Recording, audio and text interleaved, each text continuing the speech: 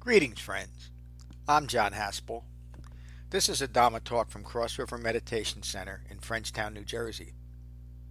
If you find benefit from this talk, please support the restoration, the preservation, and the presentation of the Buddha's Dhamma with your donation at becoming-buddha.com. Thank you. Peace. Good evening, everyone. Before we start, since these are rather short chapters, Matt, our friend, is going to read our purpose statement, which is always a good reminder of how we conduct ourselves and what we're here for. Becoming Buddha Cross River Meditation Center preserves and presents a human Buddha's Dhamma, initially recorded as the second book of the Pali Canon, Sutta Pitaka. Our practice is informed from over 300 curated suttas restored by John to their original intent and practical focus. Our practice is empty of imagined insight, magical thinking, mystical grasping after, and unfounded speculation. Our teachers and students remain focused on these suttas to develop a direct, mindful experience of establishing a well-concentrated, supple, and conflict-free mind through the Eightfold Path. It is the Eightfold Path that Siddhartha Gautama taught over the last 45 years of his life, the sole purpose of abandoning self-inflicted stress and suffering through ending ignorance of Four Noble Truths. Thanks, Matt. Thanks, Matt. Is that the first time you ever heard that? Second. Second time? Good. So, again, this is our 11th chapter. For those who hadn't heard Saturday's class, please listen to that. I think it's one of the more perfect examples of Dhamma practice within a well-focused Sangha. We touched on doubt and questions of justice, and I think we navigated our way through that really well. So again, just a really outstanding short little class. Tonight's class is on the Jaravagga chapter, and this is the chapter on the three marks of existence. This is the purpose of why we're here. The insight and understanding of these three truths.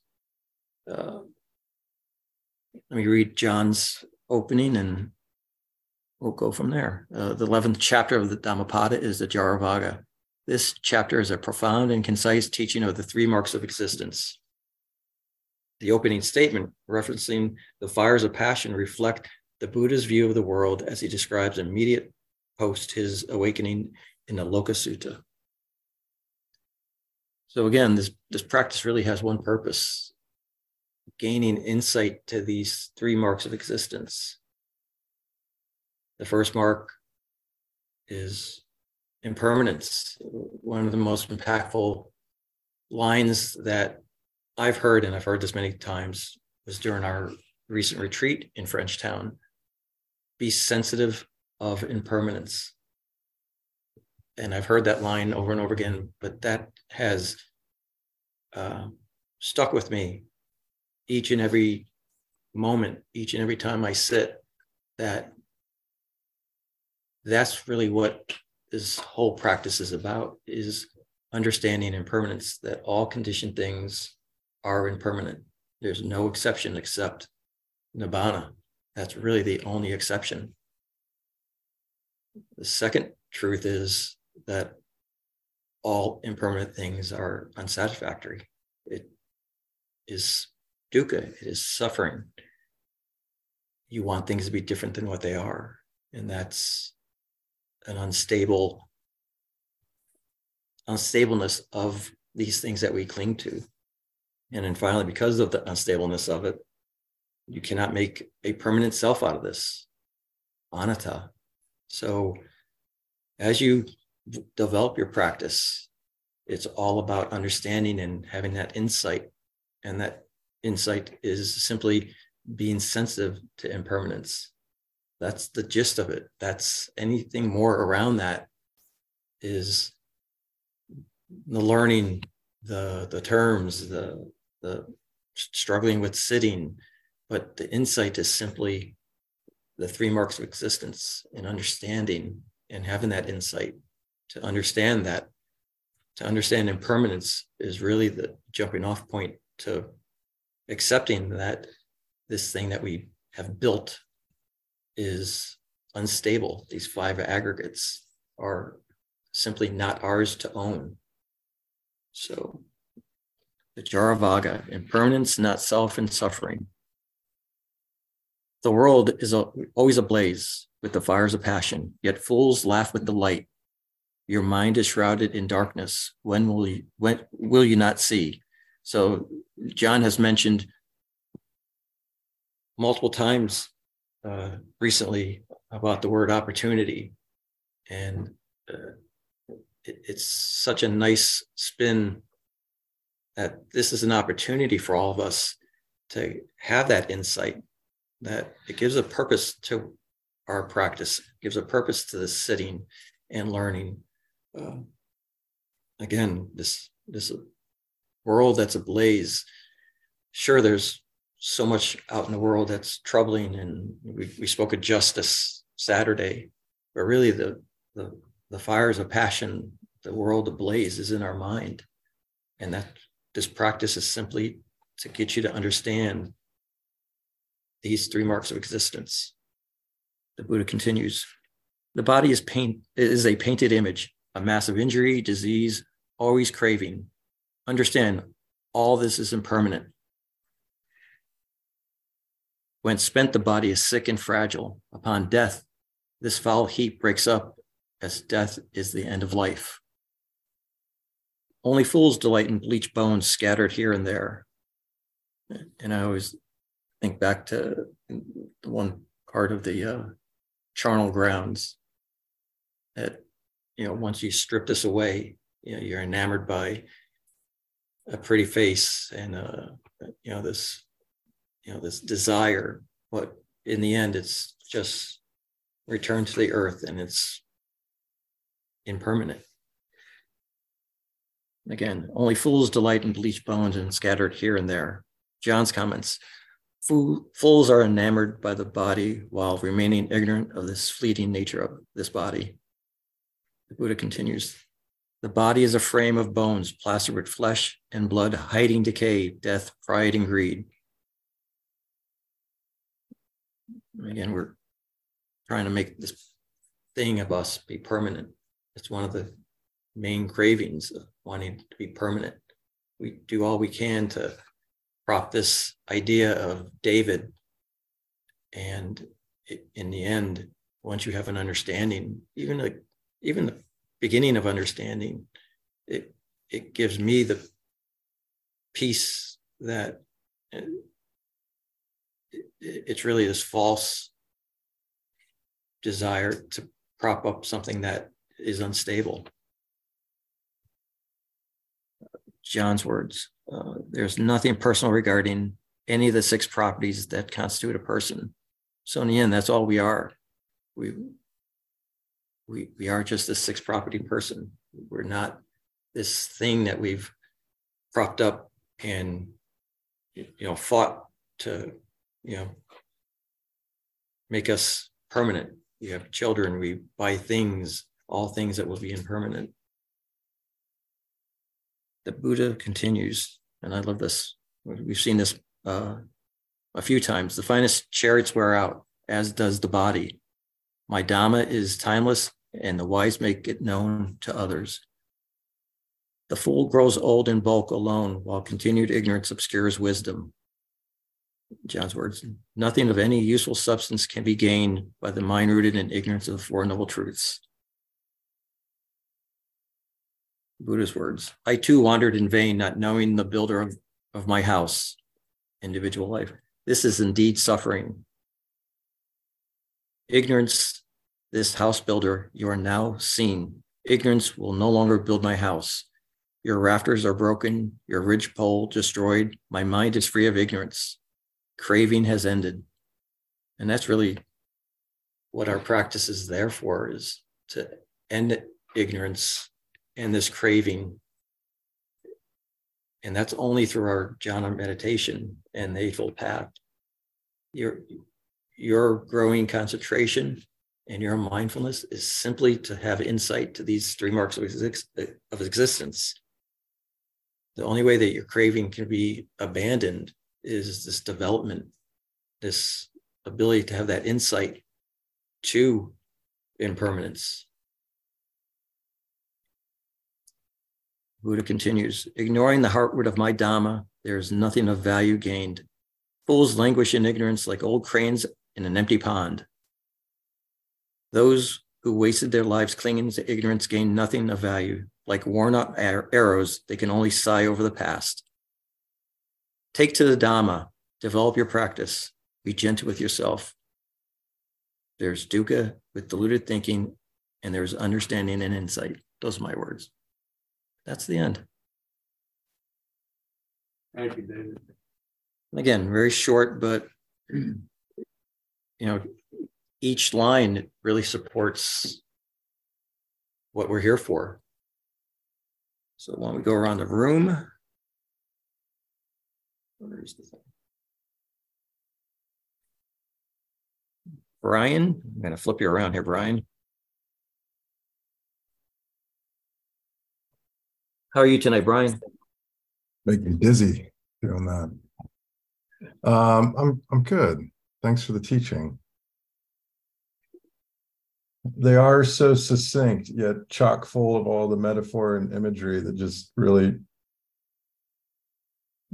hits on multiple levels of understanding. And I do love the simplicity of focusing on just, a handful of things, these three marks of existence, the ego, the impermanence, and the suffering and the stress created by that ego and impermanence. And this is just a fantastic teaching on that. So thank you. And thank you. I forgot to mention, really, Brian's comments was a secondary teaching on Saturday that kind of propelled the rest of the discussion. So again, thank you, Brian. Yeah, I wish I remember what I said, but that's cool. I know. It was good then. Go to the videotape. It was really good. Gotta go back to the audio. Yeah, okay. Deborah, how are you this evening? Learning how to work the computer, apparently. Thank you for your teaching. I was taking notes tonight because my husband, who prints up the suttas for us to have in front of us, has them in his briefcase, and he took a trip out of town. So I was making notes, and three marks of existence. I didn't write down number 3, so I must have missed that. But I apologize. Doing the best I can with brain fog. Which two did you get? I got the impermanence, be sensitive to impermanence. All impermanent things are unsatisfactory, unstable things we cling to. Well, the second one is dukkha, and sometimes they're presented in different order, but it's essentially our misunderstanding and kind of delusional thinking of what impermanence is will cause suffering. And the last one is probably the most difficult one, but within the thinking of this teaching, anatta, not self. Just think of it this way. These aggregates that we cling to, that we see as a permanent thing, my perception is permanent, and obviously that's not a true statement, and this form is not a permanent thing, therefore I cannot hold this as a 20-year-old body, and so on. It's a foam on the water. So again, that's the third one, anatta. Okay, thank you for the clarification. Julia, how are you? I'm well. Thank you, David, for the teaching. This was really great. what I got out of this, I want to say that it's like we're trying to, as human beings, we're trying to make this version of this version of self, this stable, permanent thing, and trying to do all these things and reach these expectations, and then being hard on ourselves or feeling certain feelings because we're not matching these certain things that are quite impossible because nothing's permanent. So that's really kind of a I don't want to say like a waste of a life, but it's really I know that life is stress, but like that's really a really stressful way to live. So it's nice to just sometimes snap out of it and be a reference point to what's occurring. And don't you see that, Julie, don't you see with the insights that you have developed, that the clarity that you go into these daily situations just makes you a more effective person in those situations? I mean, it's not perfect, obviously, but you going in with this clarity of understanding impermanence, even at the level that you or I are dealing with at this point, it's such a benefit. I know, and it's also like really beneficial to keep allowing ourselves to be gentle with ourselves when this happens, because it's not like it's necessarily a bad thing when we get wrapped up in it, because we're able to realize, take a breath, and then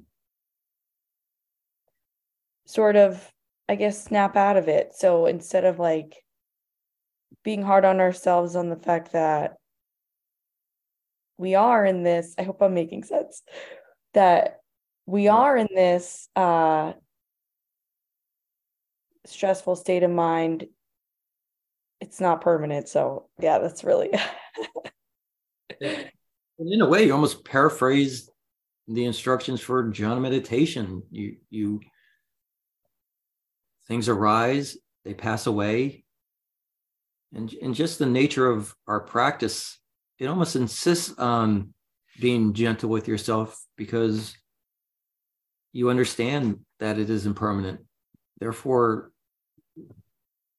it allows you to take that next breath, and not in a way where you're resolved that you snapped out of it, but you, in a way, just came back to your breath, and you're sensitive to impermanence. And you reference one of my favorite movies. Oh, which one? Moonstruck. Oh, snap out of it. Yeah. Julie, have you ever seen that movie? I haven't. Oh, you must That would have been a good, easy bet to win. It's a good movie. You'll enjoy it. Anything else? Who's the lead actor? No, thank you though for the teaching. This was really great. Good. Nicholas, what's his name? Nicholas Cage. Yeah. A lot of good people. Hello, Jane. Hi, David. Thank you for the teaching. This sutta is very appropriate for me as I'm at this stage in my life. Impermanence is, very much in the forefront. I see classmates of mine who have either died or are sick, and I notice I can't do all the things I used to do, but the practice has given me, I'm not fighting it. It's going to happen. One way that I see vividly, I've always been a Yankee fan for many, many years. And if you ever, once a year, they have an old timers game. And if you want to talk about impermanence, I mean, these are players who I've seen in their prime, do all sorts of things. And now, they struggle just to get onto the field. And it's, everybody's body breaks down no matter who you are. So it's a good example. So acceptance. Except Derek Jeter, he'll never get old. Well, okay. All right. Thank you, David. Thank you. Thanks, Jane. Thank you, guys. We go to Zach. Hello, Zach. Jane, when you had me on the edge of the seat after you said, I've been a lifelong Yankee fan, so I appreciate the insight there. I was thinking, You're an advanced practitioner, you're a Yankee. At the art yard here in Frenchtown, there's this roulette wheel. I don't know if anybody's seen it, but it's this big wheel of fortune, and you end up being born in a different place. You're born to rural farmers in Africa. You're born into a tribe here. You're born in Los Angeles to these folks. And I think so much of the narrative and the ego comes from the sense of birthright, from where we're born. At least this is my experience. And when I spun that wheel, I did it a bunch of times. It really does make you think about where you're coming from and the nature of trying to hold on to that narrative, or continue to build upon that narrative. And is it a burden? I think it can be a burden. I think it certainly can be a burden. Because it's craving and clinging, right? You're born into a certain set of expectations that are imposed upon you by family or society, and then those become self-imposed, and that's probably the hardest. And I think on a daily basis, you could spin that wheel and random things can happen to you, right? You can also see it as this is an opportunity that you have now. Yeah, they should call that the wheel of Duca, shouldn't they? If you would be all it describes as a poor farmer in Africa somewhere, you wouldn't have the opportunity to do this for yourself, what you're doing now. Sure. Absolutely. Yeah, so I've been thinking a lot about the term narrative in my life, and it's been very helpful to appreciate what narrative I'm telling myself and whether or not that's whether it's really serving me and my practice, I guess, and how to apply some of the things that I've been learning here to really, at the end of the day, be gentle with myself and those around me. So, yeah, it's practice, right? It's the key. That's all you want.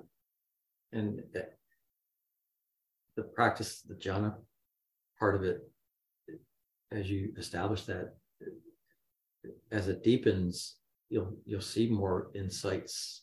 You'll see it, and most importantly, it's that your experience out in the world and how you start interacting with the world differently, and you see these virtuous factors really come into play, where it's not like I really want to have better speech, because that's the right thing to do. It just becomes what you are. You just become more calm, and that mindfulness allows you to, approach each moment with that calm, and just realize this narrative that you're kind of done your whole life is just, it's unstable. It's really not what you are. Yeah. And in that I see great opportunity. I find peace as well, because it's so much of the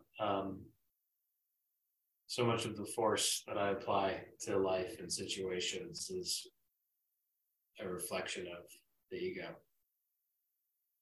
Yeah, putting a thumb on the scale to make things go one way or the other.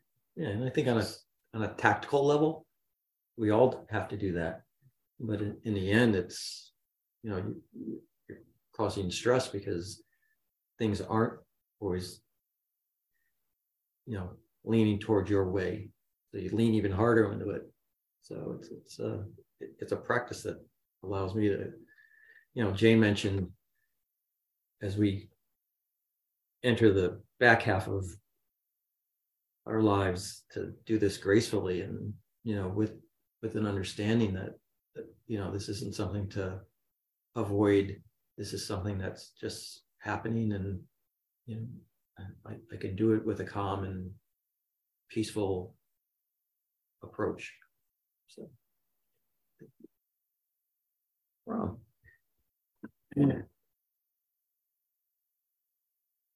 Yeah, that line, the builder of my house.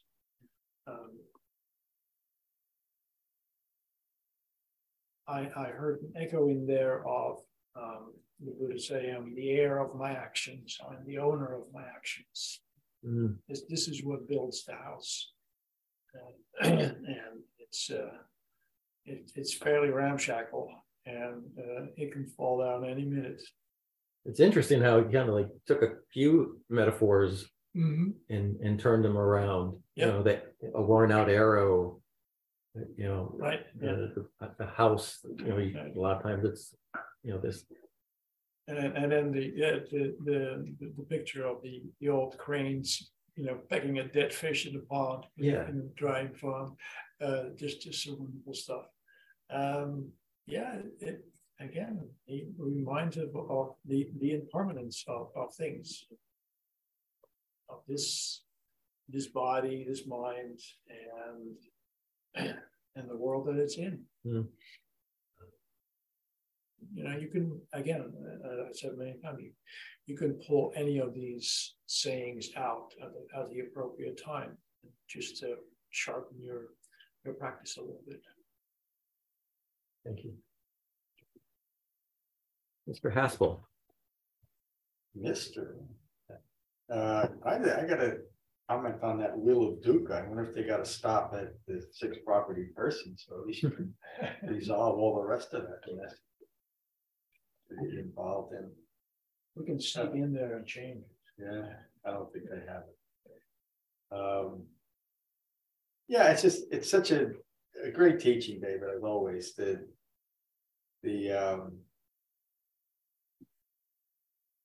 ignorance prevails out in the world, and we want to ignore Four Noble Truths, but we do it through distraction. I want to ignore the fact when I'm 25 that at some point I might be 67, or when I'm 67 I want to ignore the fact that I might be 80, or any other aspect of ignorance that doesn't accept me in this present moment. Because to me now, the most insane thing that any human being can do, but I'll speak for myself, is to not accept who and what I am right here, right now. Because right here, right now is all that I can ever be, and right here, right now is all that I'll ever be. Change may occur to me and make me into something different in the next moment or the next year. But right here, right now is the only life I can live. And this is what I have to be accepting. And again, you got me thinking, not an idea of what I might be, because that's just a distraction. This is what I am. Popeye was right. I am what I am. And when we can understand that at the most profound level, there's no conflict. Because when I can accept myself completely in this moment, without any conflict, without the need for me to be any different, then I don't need the world to be any different either. So no matter what's going on out there, it simply doesn't matter. It has nothing to do with me. I'm a 6 property person. It's all I can ever be. And I want to take care of this quality of mind. I know best how to do it. To not put myself on the wheel. What am I going to be next? Or what could I be? What possibilities are there for me? It's just this. It's just this peaceful, calm, present moment without the need for anything to be any different. Most importantly, including myself. Great teaching. Thank you. Thank you, John. Matthew. Good evening, everybody. Really liked what I heard the Sangha say tonight. David, thank you for the teaching. Good. All right. So I believe Tom is teaching Saturday. We're going to confirm that. We're planning on it. We'll finish over here. We'll finish with the Karanina Metta Sutta. So find your meditation posture. And this is what is done by one who's skilled in goodness and who knows the path of peace. They are able and upright, straightforward and gentle in speech, humble and not conceited, contented and easily satisfied. They remain unburdened with duties and frugal in their ways. They are peaceful and calm and wise and skillful, not proud or demanding in nature. They do not do the slightest thing that the wise would later reprove, always mindful that all beings be at ease. Whatever living beings they may be, whether they are weak or strong, omitting none, the great or the mighty, medium, short, or small, the seen and the unseen, those living near and far away, those born and to be born. They are always mindful to not deceive another or despise any being in any state. They abandon anger and ill with ease, never wishing harm upon another. Even as a mother protects with her life her child, her only child, so with a boundless heart, the wise disciple cherishes all living beings. They radiate kindness over the entire world, spreading upwards to the skies and downward to the depths, outward and unbounded, freed from hatred and ill will. Whether standing or walking, seated or lying down, free from drowsiness, they maintain refined mindfulness. This is said to be the sublime abiding. By not holding to fixed views, the pure-hearted one, having clarity of vision, being freed from all sense desires, abandon ignorance of the Four Noble Truths. Thank you, David. Thank you, everyone. Thank you, David. Take care, Jane. Bye, Julia. Thank you. Good night. Thank you, Bye. David. Bye, everybody. Night all. Hello to Jeff. I will. I will. And please say hi to Adam if he's around. He's supposedly working overtime tonight. We shall see. Say hello for me. I will pass the message on. Listen. Bye-bye. I let him know. Bye-bye. Thank you for listening. I rely on donations to support the continued restoration, preservation, and presentation of the Buddha's Dhamma. If you find benefit here, please consider a donation at becoming-buddha.com. Thank you. Peace.